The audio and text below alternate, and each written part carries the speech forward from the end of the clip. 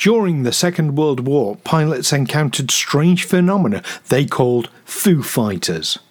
Were these simply experimental enemy aircraft, or something altogether more bizarre? Join myself and Neil as we explore this fascinating subject from history.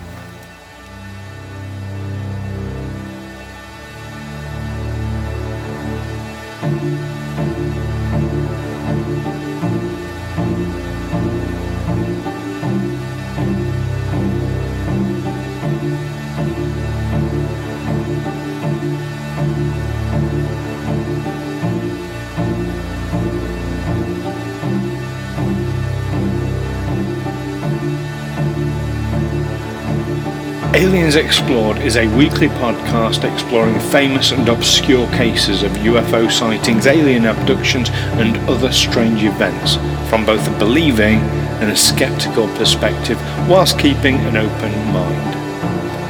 I'm Stu Jackson, a professional actor and amateur ufologist with a particular interest in the crop circle phenomenon.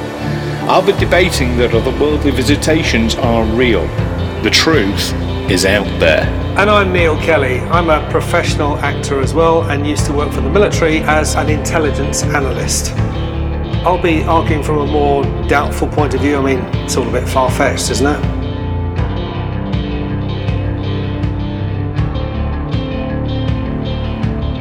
Welcome listeners to Aliens Explored with me, Stu Jackson. And me, Neil Kelly.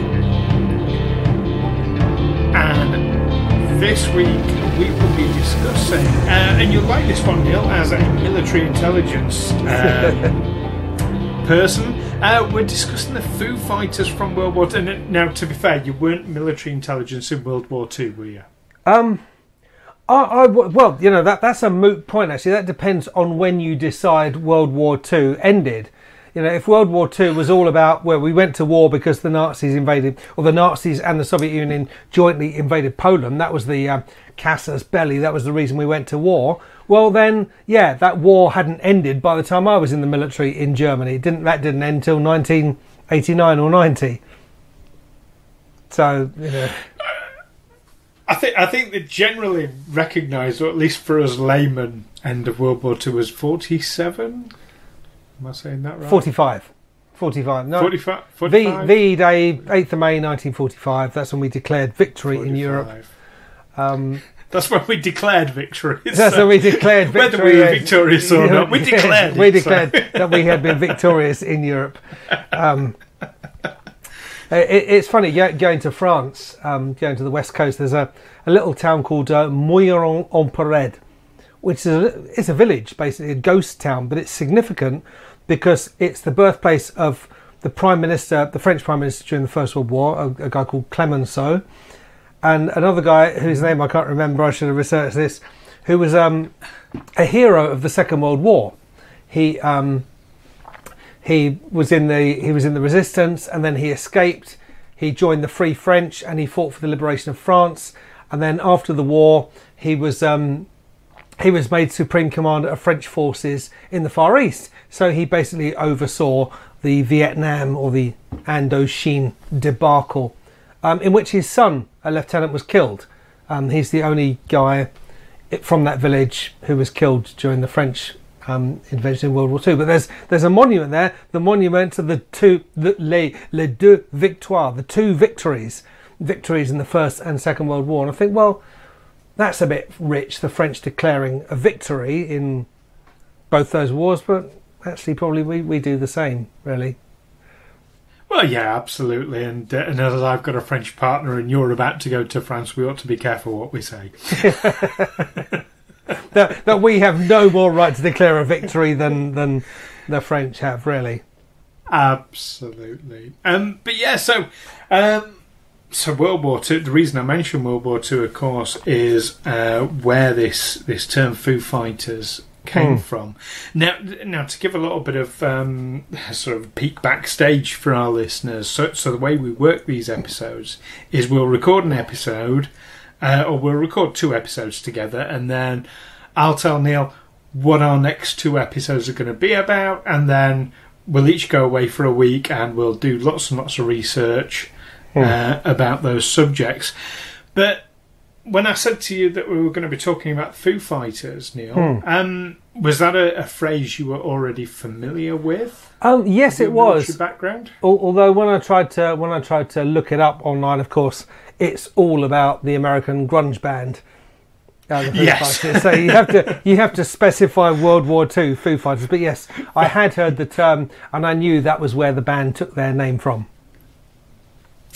Okay, so before we get into kind of what we've got on research, what did you know, or what was your impression about Foo Fighters, having heard the term prior to discussions in depth about UFOs? All I'd heard was some reports that Allied pilots during the Second World War, I said, in the latter stages of the Second World War, although apparently it was going on much earlier, had seen these strange lights in the sky. They were being trailed by these lights, which in some cases terrified them, because you're a pilot going over enemy territory, especially if you're a bomber command, where your chances of survival are pretty slim. And suddenly you see something in the sky you can't identify. Well, that's pretty terrifying. And it was, of course, assumed to be a Nazi secret weapon. But yeah, that's what I'd learned about the Foo Fighters. They had spotted these entities in the sky which had trailed them, which had seemed to fly to follow them in the sky, to sometimes follow an erratic path. That they didn't engage any Allied planes. They didn't try and attack them. Allied planes weren't capable of attacking them because they could move too fast. They were far too manoeuvrable, and at a given moment they would just shoot off up into the heavens and be gone. So that's what I knew about Foo Fighters.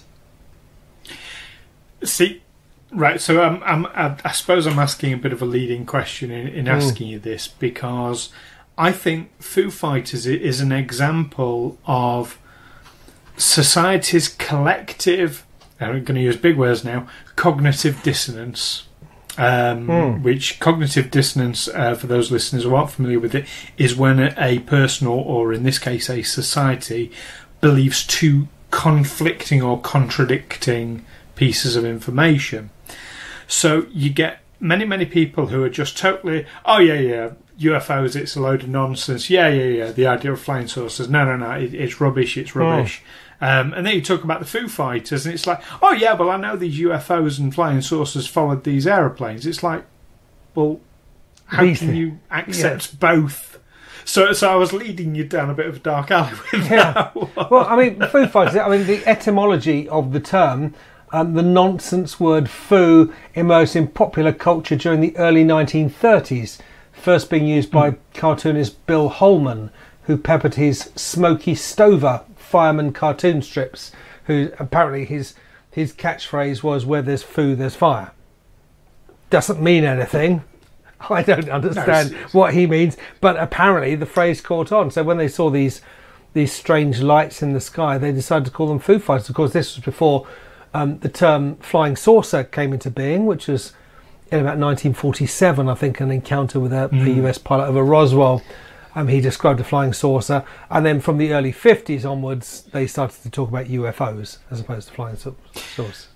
Well, the etymology of flying saucer was actually a pilot describing the way these flying discs, and he called them flying discs, moved, was like if you were to skip a saucer across water. That's where the term flying saucers comes from. Okay.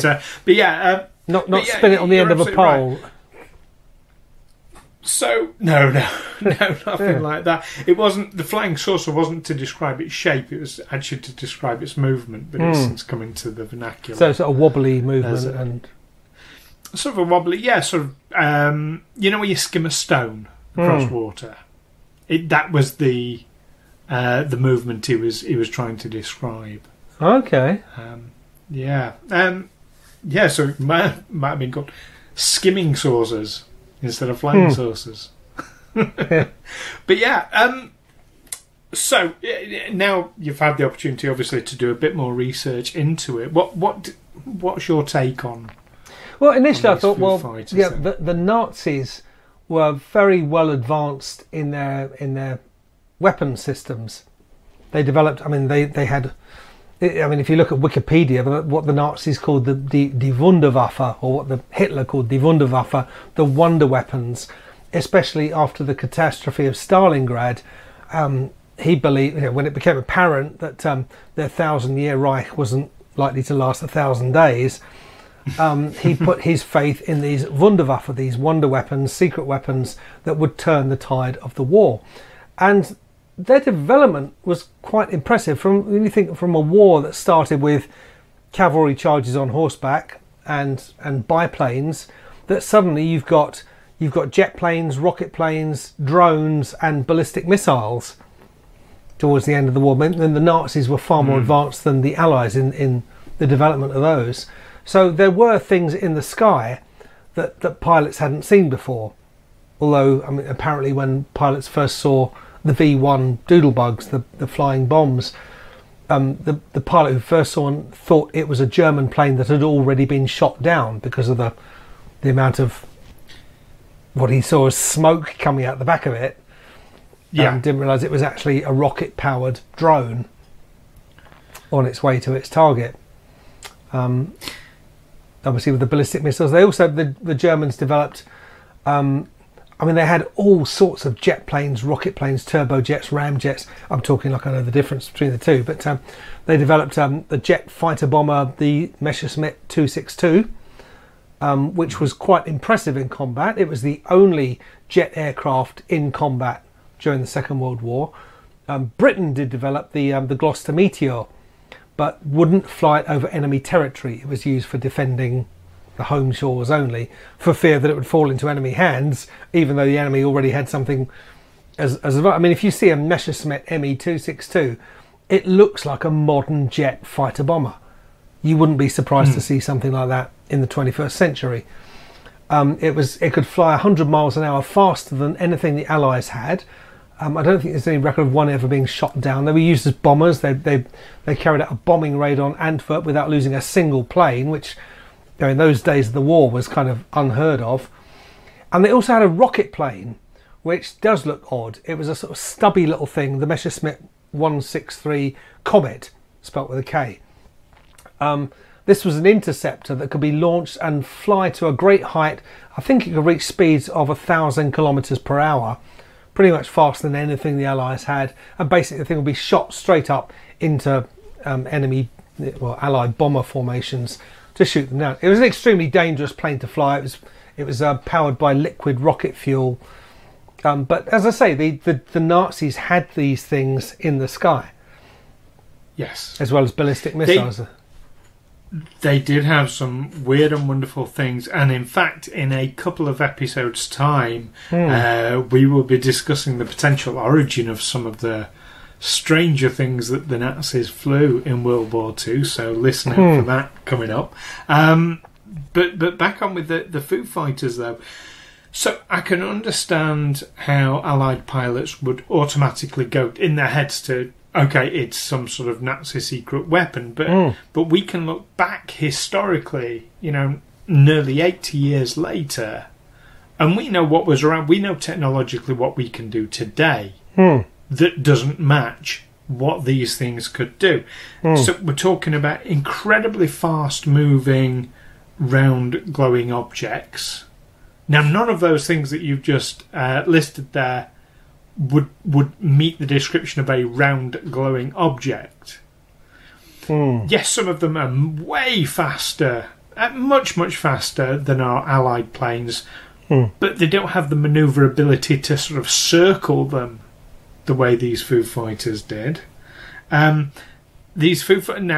Nowadays we've become familiar with stealth technology, but of course stealth technology, if it existed at all back then, was in its absolute infancy.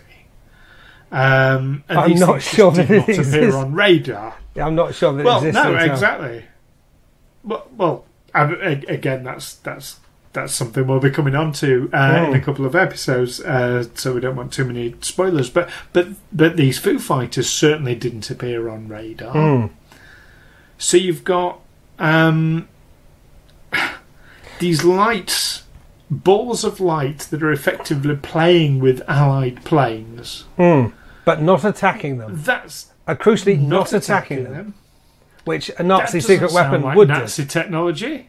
Well, you'd think so. Otherwise, what's the point of it? Well, I did read about Nazi UFOs, that they had developed some kind of flying saucer or a disc-shaped, a non-rotating disc-shaped craft. There was. Is that the Hanabu? Is it Hanabu? What's it called?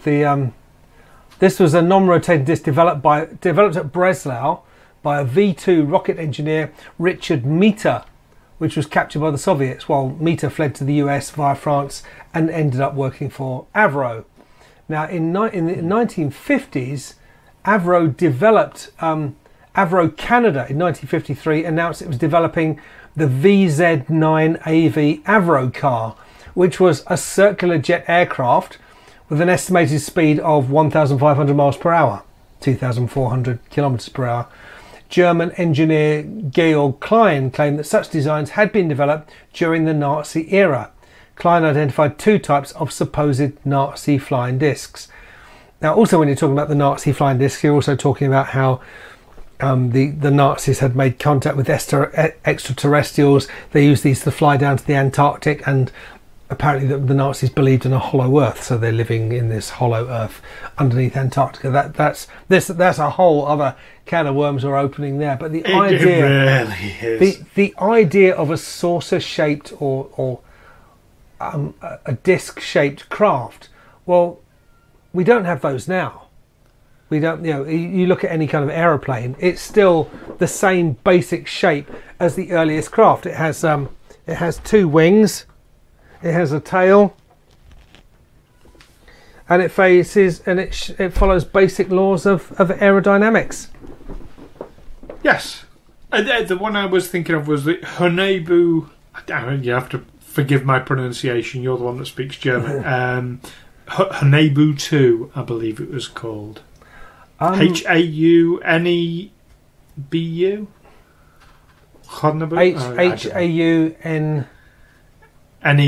Haun. Nebu. Haunebu. Oh yes, I saw it somewhere. Haunebu, yeah. Yes, that's what. But that never actually really, pardon the pun, took off. Anyway, but also, what you're talking about there is flying saucers. Now, with the Foo Fighters, we're not talking about flying saucers. We're not talking about disc-shaped craft. We're talking about glowing balls of light. Presumably, all these were seen at night. They wouldn't have seen glowing balls of light in the daytime. I mean, I believe it was a particular night fighter squadron that someone who coined the term Foo Fighter. It was the 415th Night Fighter Squadron. Now, I've got to believe that they do fly during the day as well. Night Fighter Squadron's going to be their name, surely. I couldn't say for certain, but yeah, I mean, these things are going to be easier to see at night anyway. So yes, but yeah, in November 1944, you're absolutely right. The crew of a Bristol Beaufighter in the 415th spotted probably the most famous Foo Fighter experience, where they spotted they reckon about 8 to 10 bright orange lights flying off the left wing. Again, no radar. They turned towards the lights, and then the lights disappeared. Then they reappeared further away, and this sort of continued, this almost cat and mouse game where they would turn towards the lights would disappear, then they'd reappear somewhere else, they'd turn towards them to investigate them again, and then they'd disappear again. But whilst they're there, they're incredibly manoeuvrable, they're travelling at high speed. That's not Nazi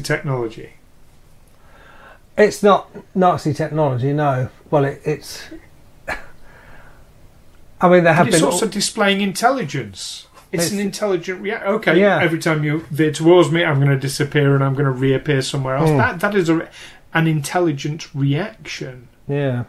That's not a natural phenomenon. And you know, these are experienced pilots and crew. You know, they will I be mean, the familiar last with... thing I'll say about... Sorry? So the last thing I say about the Nazis wanting to test a secret weapon was, for instance, if the Allies, if the Americans or the Russians or the British wanted to test a secret aerial weapon, they had space to do it outside the combat zone. The Americans could test something over the Nevada desert. The Russians could test something over Siberia. Even the Brits could test something over Scotland or Ireland. But the Germans, all their airspace was in the war zone. So anything they put up in the sky is going to likely encounter enemy aircraft. So, Okay, if they were testing, if they were testing something, that's the only place they've got to test it. Okay, but if this is a Nazi secret weapon, you know, why do we not know about these glowing balls of light that fly around now? 80 years later. Why can we not recreate that technology? Well, there have been a lot of discussions over the discrepancy between what the pilots thought they saw and what they actually saw. There's a Dr. Edgar Winokur, who was the prime flight psychologist on the project, summarised the need for a cohesive and systemic outline of the epidemiology of aviators' vertigo. As he described it, pilots do not have sufficient information about phenomena of disorientation, and as a corollary are given considerable disorganised, incomplete and inaccurate information, largely dependent on their own experience, which they would supplement with stories they've heard from other pilots. So it's largely anecdotal evidence being woven into a kind of story that agrees. And one of the things the Dr. Winokur says about pilots is, since aviators are not skilled observers of human behaviour, they usually have only the vaguest understanding of their own feelings. Like other naive persons, therefore, they have simply adopted a term to cover a multitude of otherwise inexplicable events. That is, that the evidence is anecdotal, and the pilots have maybe discussed it amongst themselves and have come up with this thing that they all agreed that they saw. Okay. But there's still, in those cases, there still has to be a trigger event. There has to be a collective event. They all have to have seen something. And all right, you know, I can fully accept that the details can get swayed in discussion and debate, and people misremembering or remembering things under prompt. Absolutely. But they all had to have seen something that wasn't easily explainable. Now, were planes fitted with radar by the later stages of the war? I know that there were German night fighters that had radar.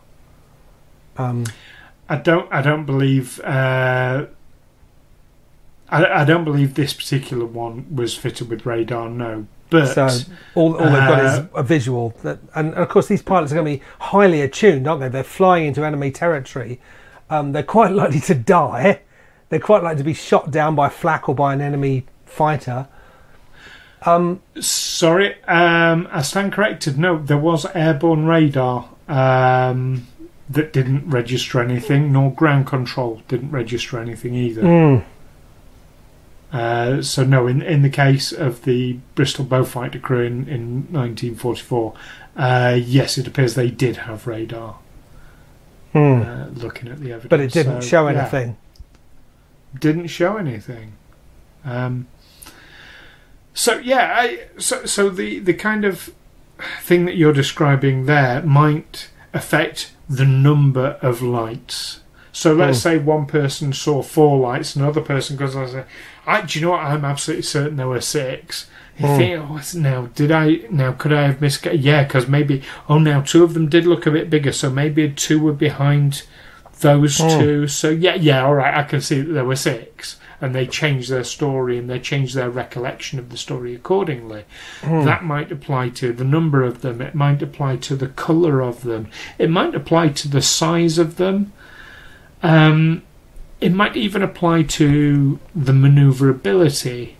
But something as fundamental as there is a light that we can't explain has to predominantly be there. If there was more, let's say, for example, it was the tail flame from a rocket. I don't know what the correct term would be, that they were actually seeing. But somebody else would have seen the rocket, even if someone else only saw the tail flame. So they would say, oh, actually, there was a rocket at the front. Oh, do you know what? Now I remember. Yeah, there was a rocket. So they would all collectively have seen the rocket. Yeah, I mean, but rather a rocket than the opposite way. A rocket wouldn't have trailed them. A rocket wouldn't have flown erratically. A rocket would have been a tail fire, would have been a light going up into the sky and up into the stratosphere and over the horizon. The fire from a V1 would be probably fairly low flying in a straight line. The tail fire from a German jet or rocket plane would be coming to attack them. Well, that's it. But what the point I'm making there is that this idea of sort of collective rewriting of the story, yes, I accept that is very much a psychological phenomenon, but also very, very limited. You're talking about fine details that would get shared and misremembered. You're not talking about the actual fundamental, like them disappearing and then reappearing. Yeah, I'm struggling with that one.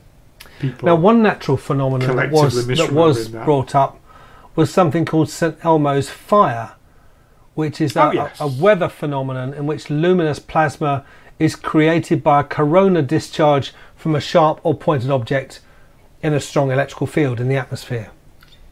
Yes. Have you ever seen St Elmo's fire? No. It's a really bizarre thing. So you'll get, basically, if you're in an area where it exists, you'll hold up your hand and you get this blue glow around your fingers that looks like a form of flame, but you don't feel it or anything like that. Yeah. It's not balls of light. No. What about ball lightning? Would be a better explanation. Yes. Yeah. But ball lightning doesn't veer course. It doesn't disappear and reappear every time you head towards it. I know plasma, balls of plasma, which is effectively what ball lightning is, does move, and it can move very, very fast. But it has a tendency just to move in a single direction. It'll appear, move in one direction for a period of time, then disappear. It doesn't veer course. It doesn't disappear and reappear elsewhere. I mean, ball lightning is a particular. So I actually know a little bit about this because ball lightning is quite often seen around crop circle formations. Okay. Which is a particular, yeah. So. Yeah, it's not meeting the. Also, ball lightning is white in colour, or it's a bluish white. It looks like you would expect electricity to look like. It's plasma, but it's not orange. It's not red as these lights were described. Bright orange lights. There were also pilots who spotted aerial phenomena in the Pacific Theatre of Operations against the Japanese, but they saw something that looked a bit different, more like a large glowing ball. But again, yes. it was aerial phenomena that didn't show up on the radar, couldn't be explained. I think it's reasonable to look at each account on its own merits. But what What fascinates me most of all, and we're going to talk really generically now about the Foo Fighter. Foo Fighters being the catch-all term in this case for UFO experience for World War II pilots. It's the sheer quantity of them. The sheer number of them. It became such a common experience that it was given this name, Foo Fighters. It's, to be given a catch-all name like that means it's a very common experience. Yeah. And I find that absolutely fascinating. But was it given a common name in the context of someone says, well, I can see some lights off our port side, and the pilot would just say, oh, don't worry about it, it's just Foo Fighters. It's just this thing we see every now and then, it's just lights in the sky, it won't harm us. Ignore it. Even if that's the case, then if that was an isolated incident, then that name would just drop out of usage anyway. Oh, no, I mean, because it was in such common usage that pilots are basically saying, don't worry about it, it's just Foo Fighters. Foo Fighters doesn't mean... I mean, Foo is a nonsense word. Foo Fighters aren't actually going to do anything. It's just the thing we think we see. So for that to become a thing, that they would say, oh yeah, it's just Foo Fighters. I mean, this is... Like I said, when they first encountered these things, it was terrifying to them. So for it to be such a common occurrence, the pilots are just dismissing it out of hand. Well, it was terrifying for them because they'd seen an unidentified object in the sky over enemy territory where they're quite likely to be attacked, where survival rates are very, very low for these pilots. They're lucky if they survive a tour of duty. Anything they can see that they can't identify, that's going to scare the crap out of them. Not because they're thinking, oh, this is something otherworldly, but because this is something we haven't seen before, and it's probably going to kill us. Well, yeah, but then from that to then become such a common day occurrence that it's dismissed. Yeah, that means it's happening a lot. Yeah, that we've seen this. Probably more than has been reported. We've seen these things. There are lights in the sky. We can't explain them. Nothing shows up on the radar, and they don't do anything. They might follow us for a bit. They might dance around us, but they're not going to do anything. So that's the other thing as well. Odd. If it's that easily dismissed, if they become very blasé about, oh yeah, don't worry, it's Foo Fighters, that means that that a hell of a lot of them are going to go unreported. As well. So how many experiences were there in reality compared to what we actually know about? I don't know. I imagine they just report it as routine. There's a pilot, you're going to be reporting everything. Okay, we're on target. We're at this location. Foo Fighters on the starboard side. Nothing to worry about. 3 of them, been trailing us for the last 20 minutes. And now they're gone. Would they report it though? If it's that common an experience? Oh, I mean, would the report? Oh, today I saw a cloud that looked like a pyramid.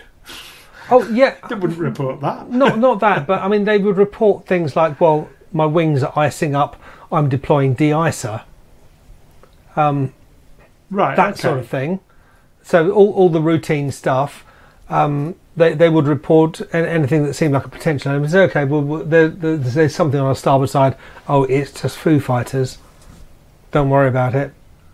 Or maybe you got a new experienced pilot saying, oh shit, there's something on the left-hand side, or something on our port side, and a more experienced pilot say, oh yeah, we've seen that before, it's just Foo Fighters, don't worry. Yeah. See, that I don't know, that makes it a smoking gun. Yeah, we don't know what it is, but it can't harm us. Well, it doesn't seem to do any harm. So let's summarise where we stand then on the subject of Foo Fighters.